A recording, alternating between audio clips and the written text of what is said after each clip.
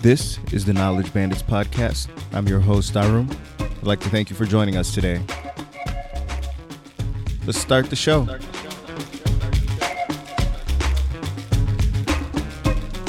This is the Knowledge Bandits podcast, and I'm excited to bring you today's guest, Mr. Andy Daze. Andy is a law professional with several years of experience and also entrepreneurship experience.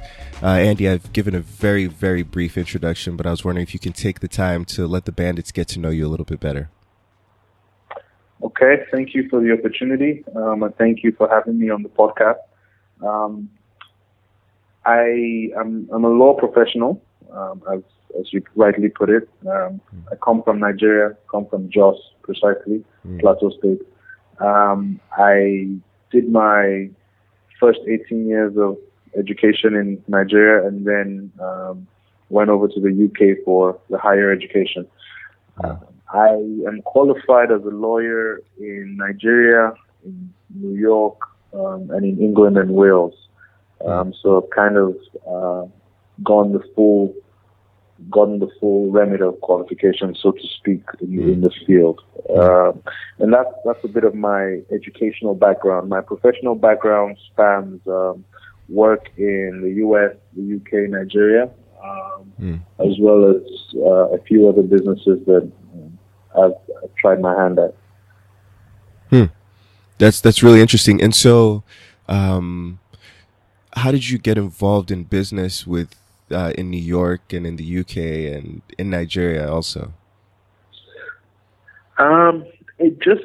The business kind of law took me there first and foremost, and then business kind of grew out of it based on the kind of person I am. I've always been entrepreneurial. I've always been engaged in one form of business or another right from when I was 8. So being able to study in these 3 jurisdictions definitely gave me the opportunity to see what was available and find ways where I can impact the society and create value to people. And I'm sort of really curious. You said that your entrepreneurship journey kind of started when you were 8. What did you do at that age? Right. It's a bit of a funny story. So I moved from Jos to Lagos with my mom. She was a banker, and she got posted around. So I was the last of 4 children, so I moved with her. And just being around the neighborhood, I noticed, we would always go to the local store to buy sweets and gum and, soft drinks and all that. And I just felt, why were we going to give the money to the store people? Why can't I sort of have my own store and collect the money? So I pitched the idea to my mom, got a bit of startup capital, and then I went to the market and got items at a cheap rate and literally just put a stool right outside on the gate, right by the road, and had my friends and my mom's friends patronize me. So that was my first business venture. Wow. And so how is that sort of entrepreneurial spirit carried on into some of the stuff you're doing today? And also, can you just mention the businesses exactly that you have now? I think the entrepreneurial mindset and spirit has carried on because in every situation, in every country I'm in, I'm always mindful of the possibilities. Now, it's one thing to be mindful of the possibilities and develop the ideas, but it's another thing to execute and actually create a business out of it. In that regard, I'm obviously not able to create a business out of every single opportunity I've seen or idea I have, but to be able to cherry pick the most feasible ones and the ones that offer the best return for value. Now, in terms of the business I've been engaged, or I'm currently engaged in, I run my own law firm. It's called Daze and Associates. It's a full-service Nigerian law firm, but it also covers England and Wales. It covers New York because I'm able to practice in all 4 jurisdictions. I also started an online platform for legal solutions. It's called Law and I. In fact, that's my most recent project. It's being developed as we speak. So on that platform, we make law accessible to everybody. We make law at a very affordable rate, and we streamline the processes so they're not as complicated. Aside from these two, I'm also a stakeholder in other business ventures with some other people. There's Money Me, which is a platform that helps people to save their money in a community, in an interactive community, and in an efficient way. And as well, I have Bar Tutor, which is a platform for legal training. And then lastly, there's a family company I'm involved in, which operates in the oil and gas industry, in the downstream sector, in terms of transportation, marketing, and distribution of petroleum products. And then I have one other business venture with a friend. We're into primarily construction of roads and buildings.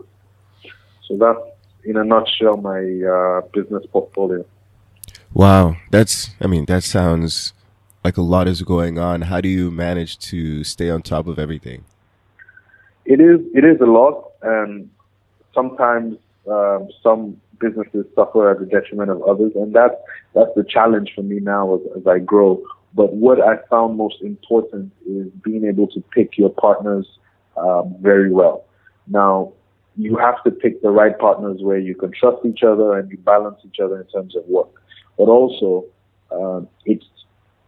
it frees up some time for you. So with the construction company, for example, when my partner is lobbying for contracts and executing the contract as well, because I don't have the technical know-how to build a house, I can then take a seat back. But when it gets to the legal side of things, when it gets to the organizational side of things and the running of the business, I'm able to have more of a say. So just, I think being able to have the right people around you helps you juggle whatever businesses you have to do.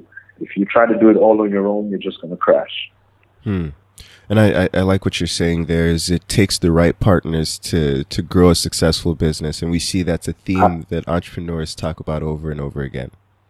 Absolutely. Yeah. And one more thing that I want to pick up on what you said is that you have the right entrepreneurial mindset, but it also takes execution. So someone else put it a different way to me. He said, ideas are worth pennies. It's the execution and the value that you add is what is valuable. Very, very well said. Very well said. No, I was just going to add that it's crucially important to be able to execute. And I think the challenge a lot of people have is that they have big ideas, and it's a challenge to execute big ideas.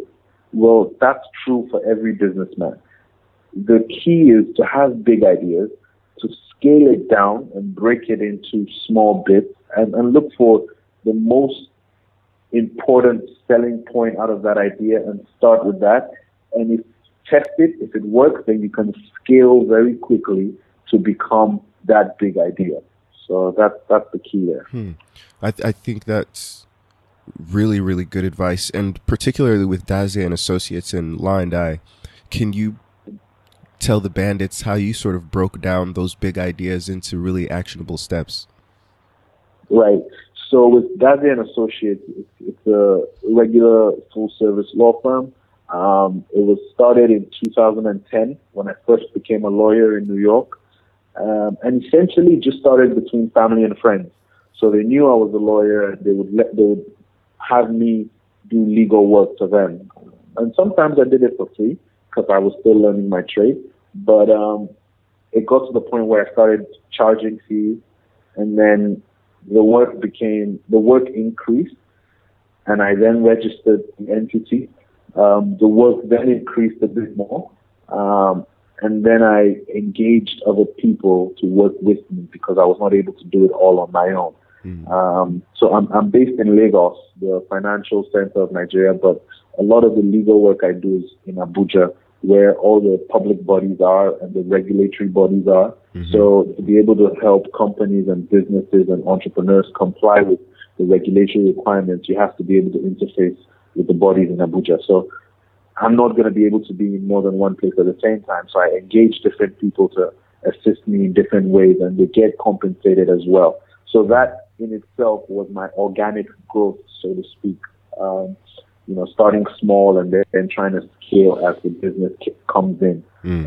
For Law and I, again, it's in the early developmental stage, but I'm working with a partner of mine out in LA, actually. His name is Shalom Bako. He's more on the tech side, and then I'm the legal professional, and I'm driving the business in Nigeria. So he's tech and marketing, I'm legal and operations. So we've created a landing page to build interest, to gauge the response of our potential consumers. And we're marketing hard now. So once we're able to build up that market intelligence, we can then create the full platform based on what the people want. Although it would be developed in stages, or rather in phases, where we break down the most important bits, create it for phase one. Once that gets to go, we'll go to phase two, build more services and make the platform have more functions. Then we go to stage three, and it's an evolution in that sense. It never quite stops. You just keep improving and adding, and you then get to the grand big idea that you have in your mind. So that's kind of how I've broken down both businesses into little bits and pushed it forward. And I think that's good to see how you've been able to sort of scale a grand idea down to actionable steps, because oftentimes as entrepreneurs you have and maybe not even just as entrepreneurs, but as thinkers, we have a huge idea that we would love to pursue, but when we think about it, it seems way too grand. It's important to boil it down into specific, measurable steps. Yeah, absolutely. You have to make a conscious effort to break it down. Otherwise, you would get inundated, you would get depressed, get disappointed because you're not able to actually meet your goals. But once you break it down, anything is possible. Anything. And what are for Daze and Associates and for Law and I, what are sort of the clients that you're seeing for both of those businesses? For Law and I, it hasn't really picked up yet, so it's very difficult to give that response. But we've gotten some very positive feedback from people that are interested. We've reached over 25,000 people with our marketing. We've gotten positive responses. We've also gotten some negative responses. Let's not shy away from that. But that does not deter us. That just helps us to remodel our product and make sure it's geared towards the people that we wanted to reach. For Daze and Associates, my clientele went from family and friends to including local companies on entrepreneurs, and it's grown now to include public bodies, so government bodies. It also includes some multinational organizations. And it's steady growing. The next step for me would be to actually have a footprint in England and in New York, rather than just being able to transact business there. The next stage would actually be to have a working office and possibly staff in those regions to expand. I like that. And so in starting both of these businesses, did you have any outside capital, or was this sort of bootstrapped? For Daze and Associates, it was bootstrapped. The revenue I generated from the business was put right back into the business to grow it. So I didn't have any outside investors or anything like that. But with Law and I, we're looking for outside investors. We're just preparing our investor package, and we have interest from one or two people that see the vision and are willing to stand behind it.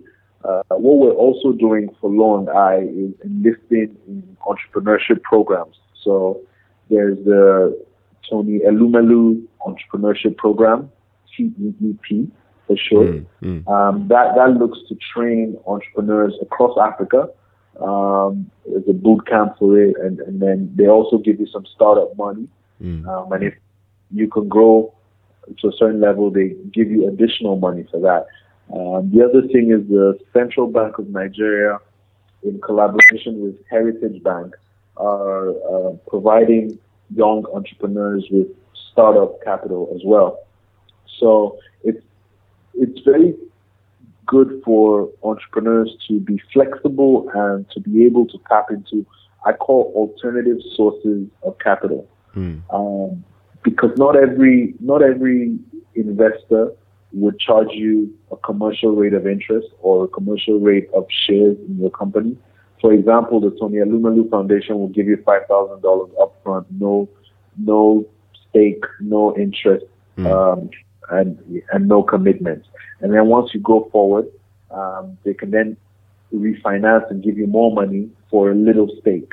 So the Central Bank of Nigeria initiative, they give you up to 3 million naira, which by rough estimation should be about $10,000 to $15,000 depending on the exchange rate. And they give it to you at single-digit interest rate to be payable over a longer period of time.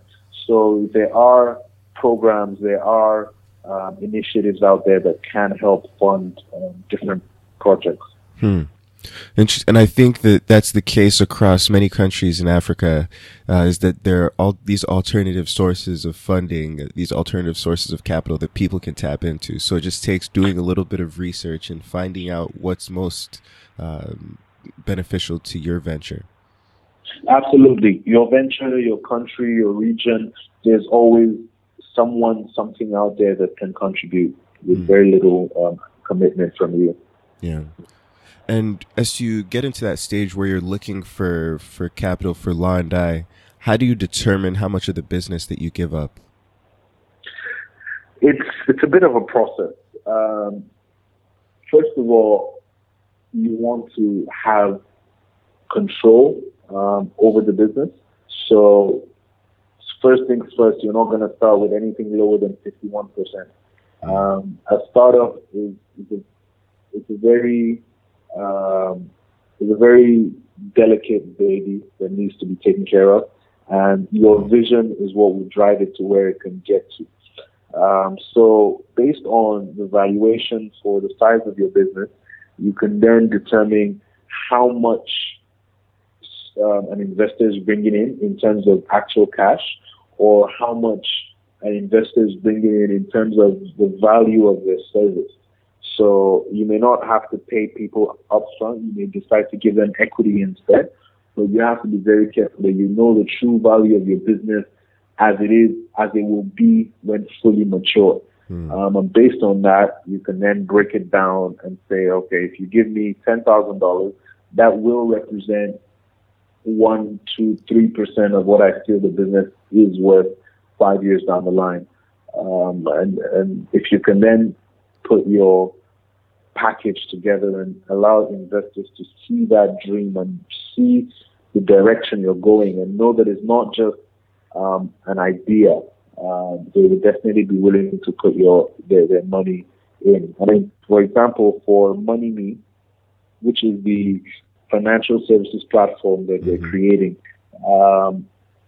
where we're looking at millions of dollars in valuation. We've not done our numbers yet, but if you're an investor coming to put in $100,000, you're only going to get a fraction of the value of the business. So it's very important to first know the value and then work backwards to figure out what people are giving you and what it means to the business. I think that's really good advice for some of the bandits who are going through that stage of raising capital, is understand what the value is and figure out how much you can give from that. Right. But I think having said all that, you have to be realistic as to the value, because what most people tend to do is overvalue their business, and that puts away potential investors. And then you then go through a process of thinking, well, nobody thinks the business is good. Nobody thinks that may not be the case. The business could be fantastic. It's just that maybe you're putting too much of a premium on what you think the value is. So it's important to be realistic. That's good advice. And I'm curious, moving back to Nigeria from diaspora, what was that move like? What was it like when most of your work was sort of around financing Daze and Associates? Can you explain to the bandits that point in time? So I moved back in 2011, having spent about 8 years outside of Nigeria, shared between the UK and the US. It was a challenge to decide to come back, but I knew that it was only back home that I could make the most impact on people's lives. In addition, it was only back home I knew that I could make the most amount of money to then, keep growing. I felt constrained. I felt I could make a ton of money working for, a Fortune 500, a top law firm or whatever it is, but I wouldn't be able to have the same impact on people's lives, on the community, on the society, and get that sort of gratification in doing that. So that was the mental journey I went on before finally deciding to move back. In moving back, I didn't really move back with much capital, which is one regret I had. Being in school, coming from a Nigerian family and being in school abroad, I was being supported by my parents. Now, I did engage in one or two side businesses, buying and selling of gadgets and all that, but that wasn't really sustainable. And what I wish perhaps I should have done was take out a chunk of my maintenance fund and save it in an interest-bearing account. Now, if you think about 8 years, putting together all the money you get, and I don't care if it's $100 a month or if it's $1,000 a month, depending on how much support you receive, there's always something to take away and save. But most importantly, put that away in an interest-bearing account and let that, generate more money for you. And perhaps it doesn't have to be an interest-bearing account. You could invest it into shares or the stock market or anything. But make sure you have something to tap into when you're moving back, because there's so many costs associated with moving back and restarting a business. And you don't want to start relying on the people that have sustained you all these years when you move back. So, that's one thing, one regret I had. And I'll definitely advise everyone listening to try and save something towards moving back. I think that's really good advice, because oftentimes you see people wanting to move back and it's a very passionate decision, but it also is meant to be a financial decision. So don't separate that from that whole process of moving back and wanting to add value and impact change in your country. Right. Absolutely. Yeah. And now we're going to shift from talking about the business. I think we've already started to do that, but want to get to know you a little bit better as an entrepreneur. So what fires you up in the morning? What's your morning routine? And why is that routine so important to you? Before I go to bed, I always have my list of to-dos for the next day, based on what I was able to accomplish the day before. So when I wake up, the passion is already there for what I need to do, and the list of to-dos are already there as well. So I already feel like I need every second in the day. So I think that's that's what powers me up. My morning routine, I get up, definitely say a prayer first, and then I go through my phone, catch up with emails or look at what emails, messages have come in. If there's anything urgent that needs to be handled, immediately. Otherwise, I put it down, get dressed, and have breakfast. And then I always read before I continue my day. So after I've had breakfast and I'm all set, I read. I read either a book or I read the news, or both. Most often, I'm reading the news. But when I get a good book that I definitely have that to read first. And I don't spend too much time doing that. Maybe an hour or two. So being able to wake up early, allows me to spend that time, and then I can go into the day fully prepared of watching the news, and also I've sharpened my mind as well as to what I need to do during the day. That's really interesting. And so part of being an entrepreneur is the passion, but another big part is being able to sustain yourself. So can you share some ways that you generate income? Okay. It's very important to generate income and to survive as an entrepreneur, even though you will go through periods where you have very little. So if you're in the period now that you have very little, it's not the end of the world. But as an entrepreneur, I have a 9 to 5, which for me is just a means to an end. So again, you have to be realistic about where you are in life, what position you're in, and what skills you need to develop. So being able to have the 9 to 5 has helped me develop discipline. It's helped me develop structure in my day, and then it keeps me extremely busy. It really does. So that has helped me to remain motivated and remain, and sustain myself financially, so that my other projects are additional income. And it's no secret that to be successful financially, you have to have multiple streams of income. So being able to have money work for you, being able to have money come in even when you're not giving something your full attention is very important. So yes, I have a 9 to 5 that sustains me to an extent, but I also have my businesses that add additionally to what I have. And I like what you're saying there about having multiple sources of income, and also having a 9 to 5, because I think one of these themes I'm seeing is be realistic. You moved back and you didn't necessarily have all of the pieces in place. You mentioned the financial piece of things. But sometimes to get to your dream, you have to do what's necessary.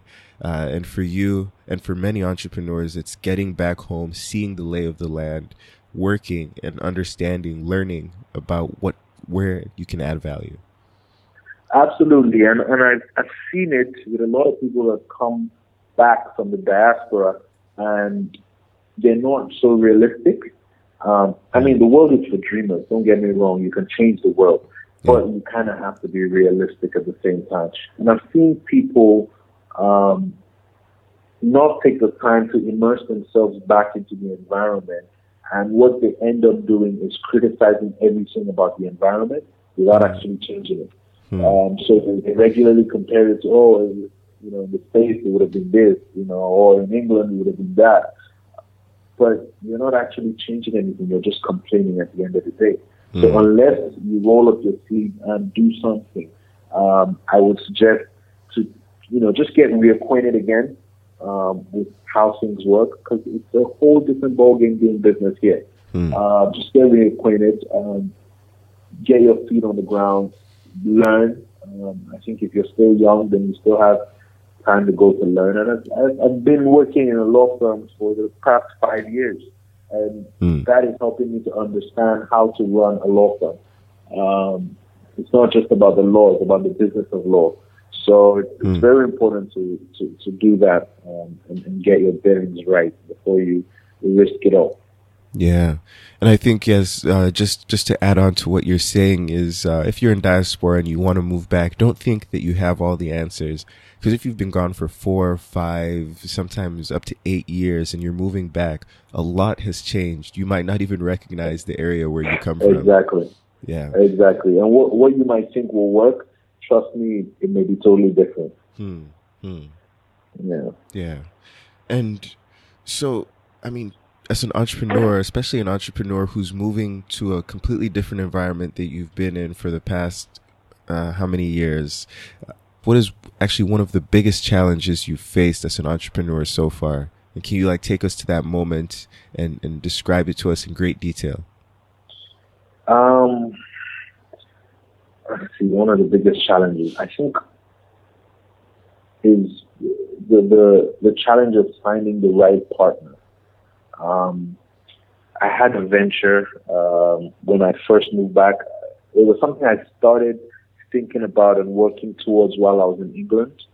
And then I made the necessary contacts, and it was the business was a legal training business. So my idea was to train Nigerian lawyers to also become lawyers in New York, England, and Wales. And by so doing, build capacity within the Nigerian legal profession to the point where we don't need to engage foreign law firms for complex transactions.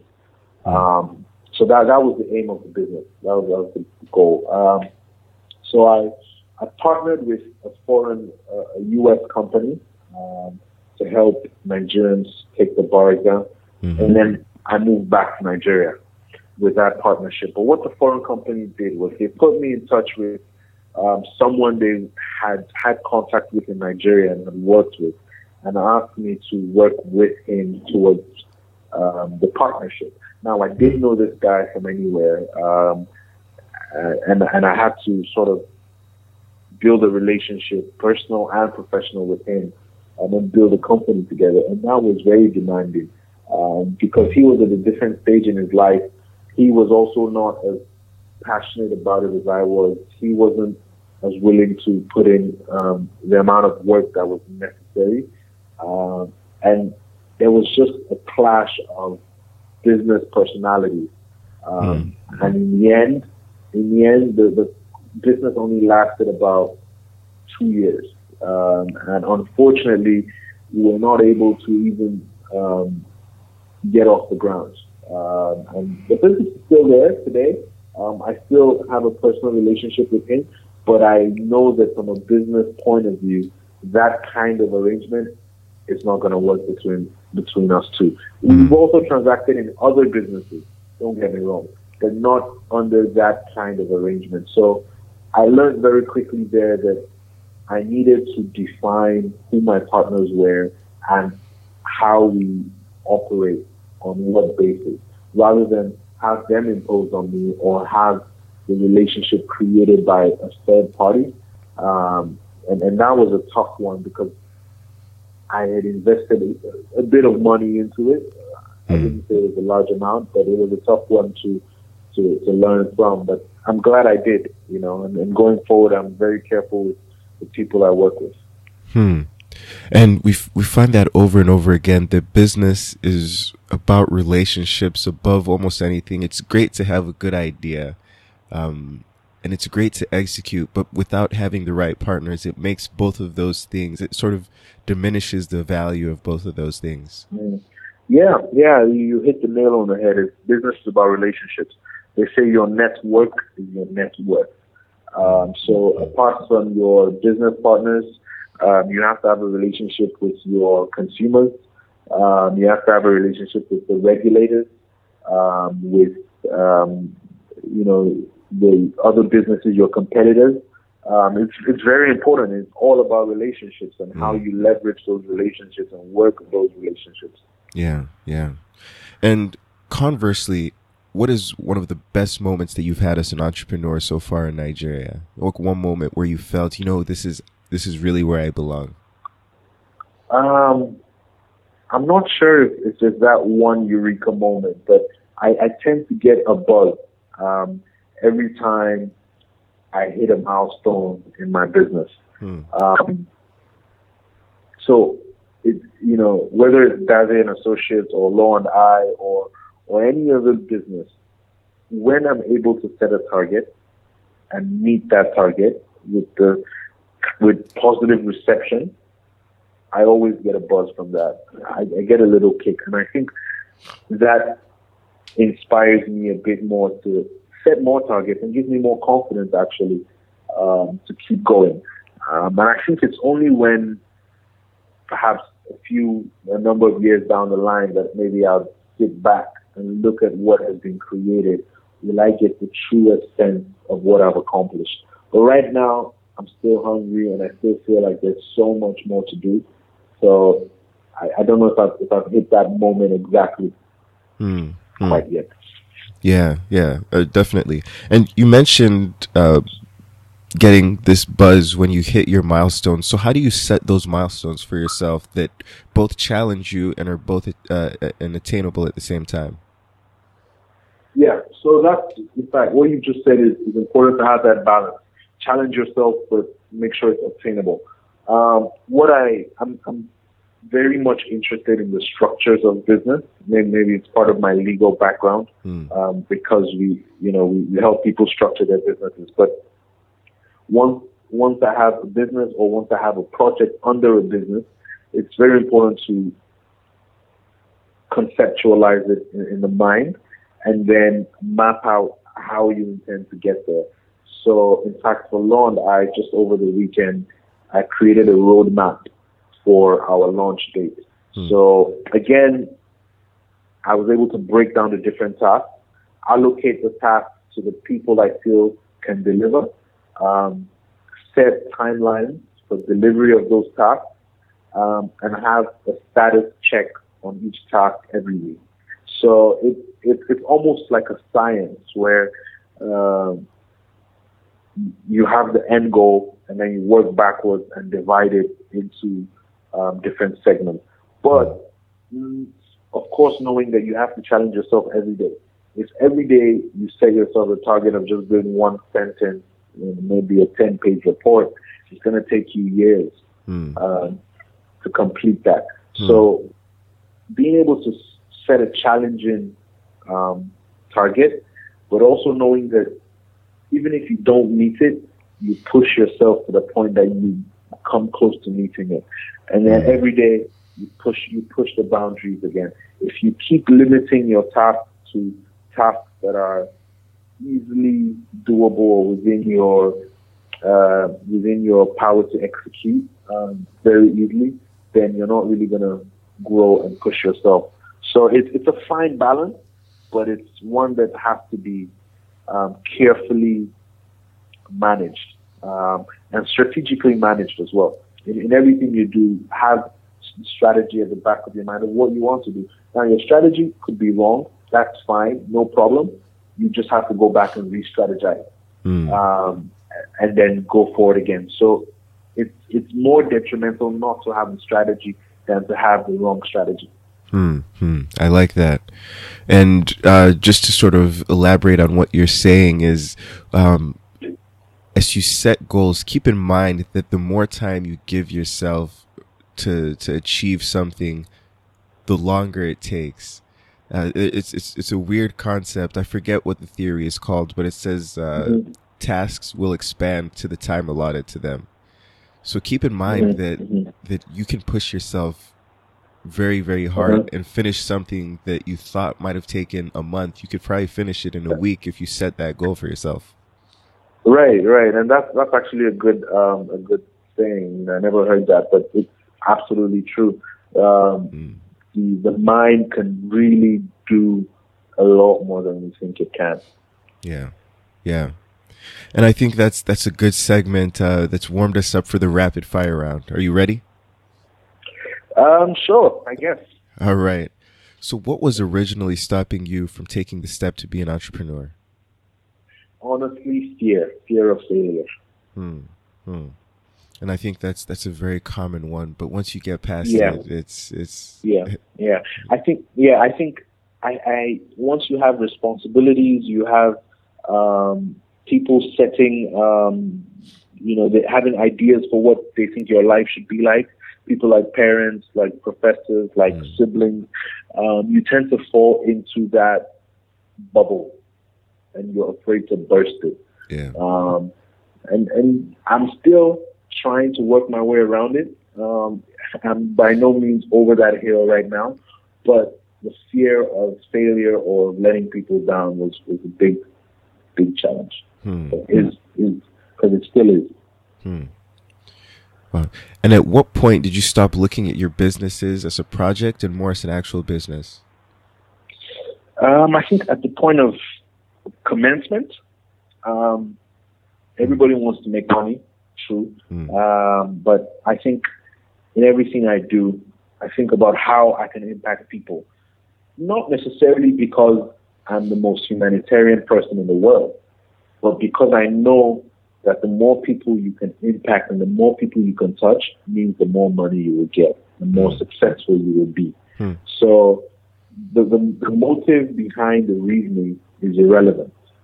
The point is, I try to impact people's lives and people on a personal level because I know that would impact my bottom line. And what quality do you have that most contributes to your success as an entrepreneur? I think I'm always optimistic. I think I'm optimistic to a fault. Being in Nigeria, I've learned the hard way. I've been defrauded. People have stolen from me. People have cheated me, and that's one of the realities of business on the ground. Which is why, if you're coming from the diaspora, don't think you can change the world without knowing exactly what goes on. But even when that happened, I was still positive about things. I was still able to recover some of the funds that were illegally taken away, but that's also because I was positive. And for the ones that I wasn't able to recover, it's fine. Regroup and move on. I try not to overburden myself over disappointments. And what quality do you wish to improve on most as an entrepreneur? I think being able to finish strong. I think that's a very huge challenge I have. I'm passionate. I'm fired up for things that I want to do, and I go ahead and do it. But at what point do you call it done? At what point do you finish? And being able to push through to the last minute is very important. Now, not every business you have will last your lifetime. It's important to know when to sell, when to stop, when to evolve the business into something else.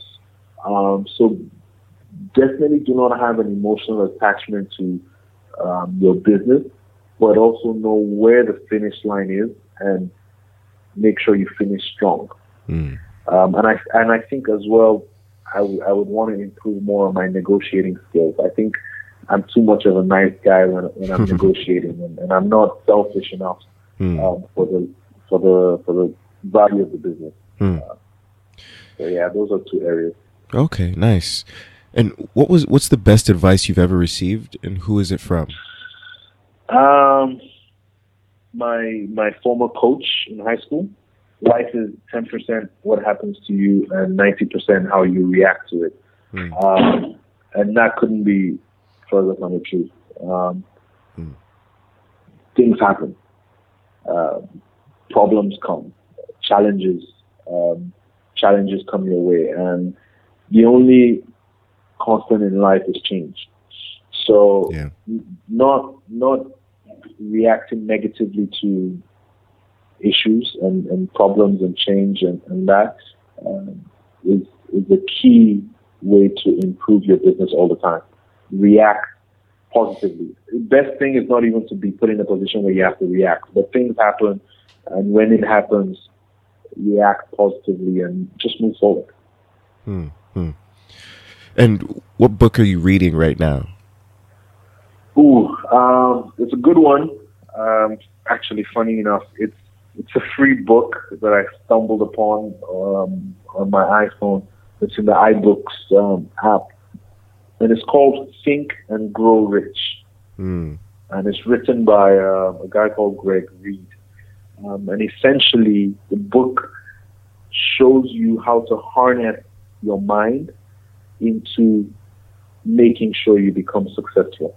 And I think that has been one of the most powerful books that I'm still reading it, but I think it's one of those books that I read a little and I have to drop it, close it, and think about what I just read, rather than just read it quickly and try and grasp everything at one go. Yeah. So it's taking me some time, but I'm enjoying that because I think about every single portion I read very well. And there's so many examples in there, so many paths or so many ideas of how you can harness the power of your mind to accomplish whatever it is you want to accomplish. And it's remarkable, really, it's remarkable how much that is a factor. And I would recommend everybody to read that book. That's great. And that's Think and Grow Rich. Think and Grow Rich, yeah. And what is one of your favorite quotes?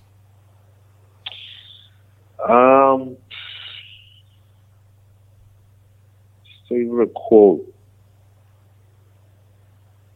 I think I might go back to the life is 10% what happens to you and 90% how you react to it. I think that has been my guiding quote for a very long time. Knowing that things would happen, yes, but it's all about how you pick yourself back up. How do you correct whatever has happened, or how do you manage? Even if you become successful, how do you manage that success?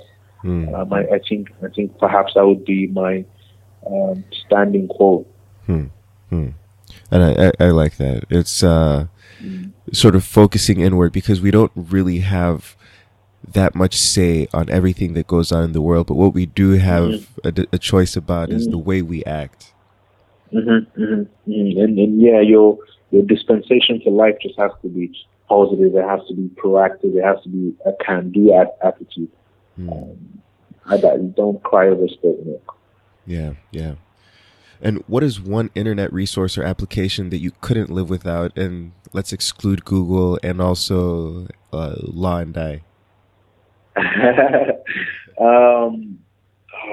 Let's see. I quite like Investopedia. It's an app that helps you with your investment knowledge, in terms of the terminology, in terms of the different areas of investment and things that can be done. It's an educational tool, and so far I've had to go back on it and use it a couple of times, or rather a few times to be fair, to just build up my knowledge, especially with the legal background that I have.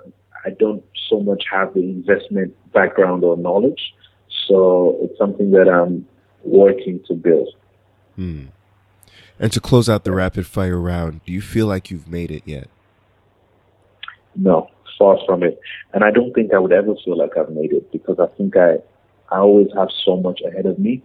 And I always challenge myself a little more.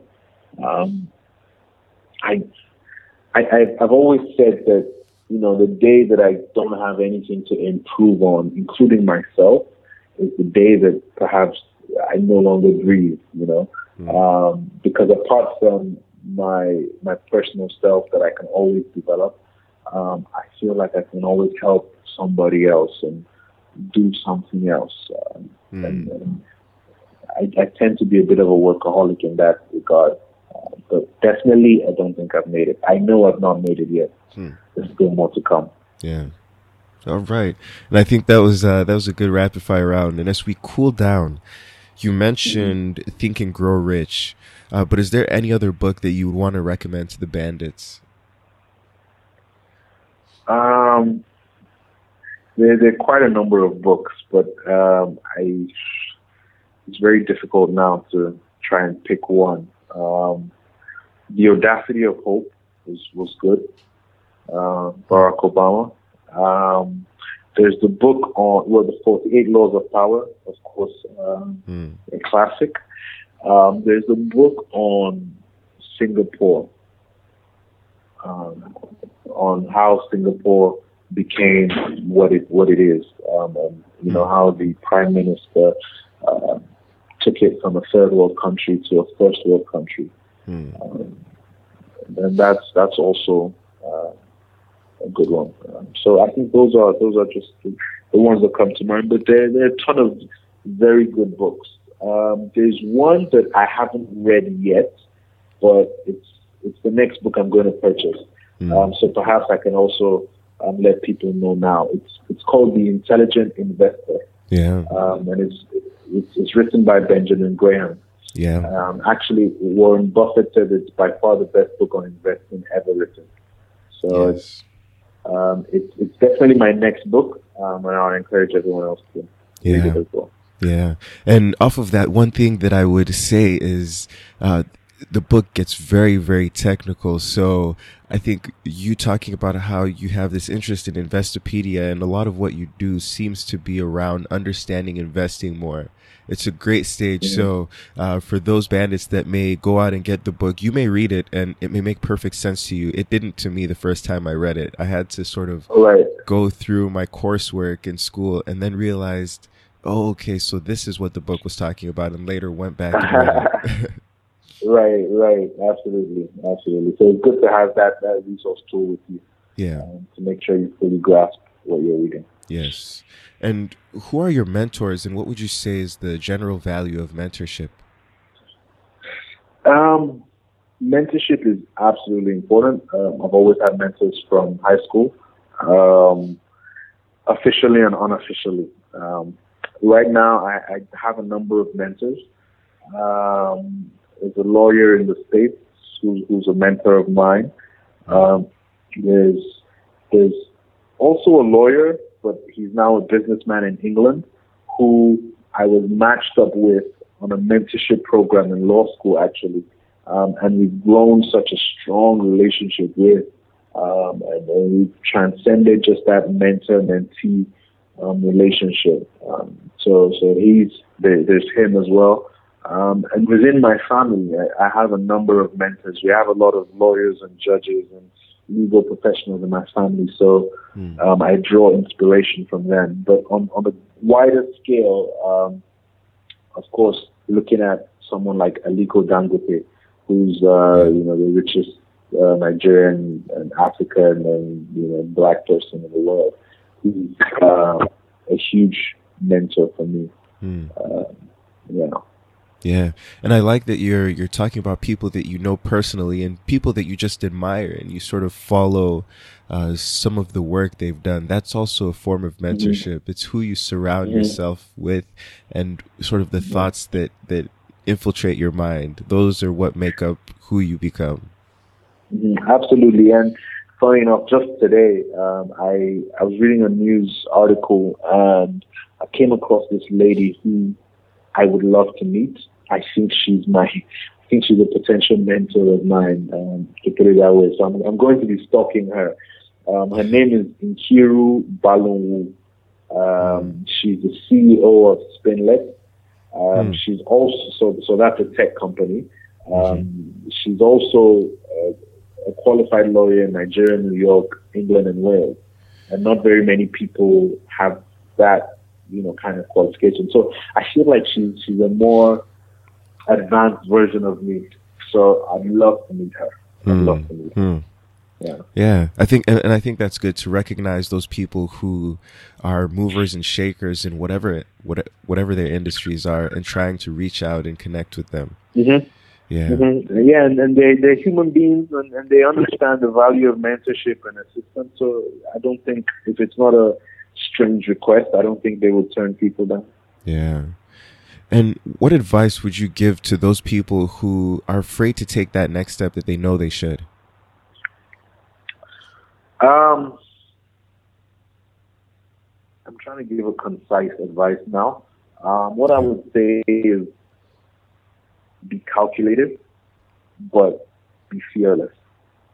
So I wouldn't just tell you to drop everything and take that step, but drop everything and take that step in a calculated way. Make sure you've thought about it, you've strategized about it, you've spoken to people, mentors, colleagues, friends, and family, and you may not get an approval from all these people.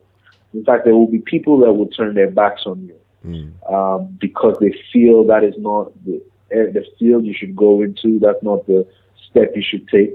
But nobody can determine your career quite as well as you can. So be brutally honest with yourself and calculate your steps. And have a plan B to D, from plan A to D. Don't just have a plan A and if it fails, that's it. Although if plan A fails, keep pushing.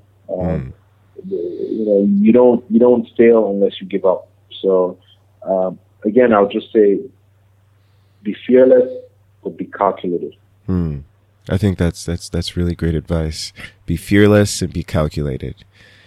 And as we say goodbye, unfortunately, it's that time where we're wrapping up. I think it's been a great interview so far. And for those bandits that have been listening and who've been just particularly inspired by the work you're doing and just from the things you've said in general, how can they connect with you for maybe internship or even mentorship opportunities? Yeah, I'm very much open to mentoring people. I've been doing that since I was in high school, even before I knew everything I know now. And not to even say that I know everything right now, but I can at least be a sounding board. And based on my background as a lawyer, I can also give advice. Of course, non-professional advice, so that you don't take what I say so to a professional degree. But you can contact me by my email, addaze@gmail.com. That's addaze@gmail.com. That's probably the best way to reach me. I'm also on Twitter, Instagram, Facebook. Or just follow any of my businesses and we can grow from there together. Yeah. And for those bandits listening, you can sign up for our newsletter and get all of that information. You don't have to worry about finding it. But if you are not signed up for the newsletter, you can go to knowledgebandits.com, and under Andy's bio page, it'll have all the ways that you can connect with him. And Andy, as we close out, I'm going to leave with the final question. So you're tasked with building the greatest business the world has ever seen. You can bring on any two people, living or dead. With you taking the lead, who would you bring on and what would you do? It's a tough one. But knowing one challenge that I have, which is I'm not very creative, it's good to recognize your limitations. I would love to have somebody with a mind like Steve Jobs.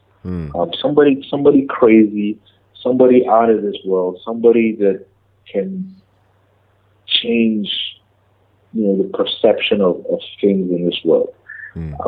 So definitely having someone like Steve Jobs, and then having the mind of a Warren Buffett, perhaps, to make sure we're making money.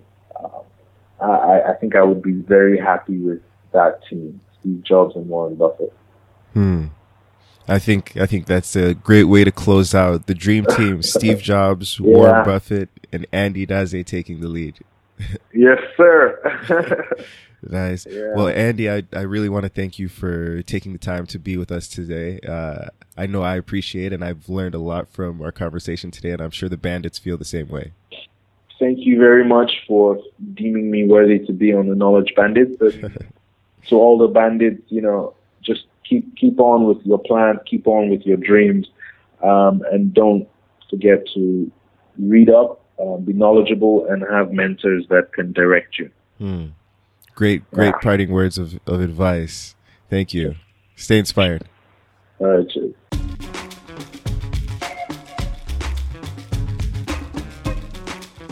This is the Knowledge Bandits podcast. We want to thank you for joining us today.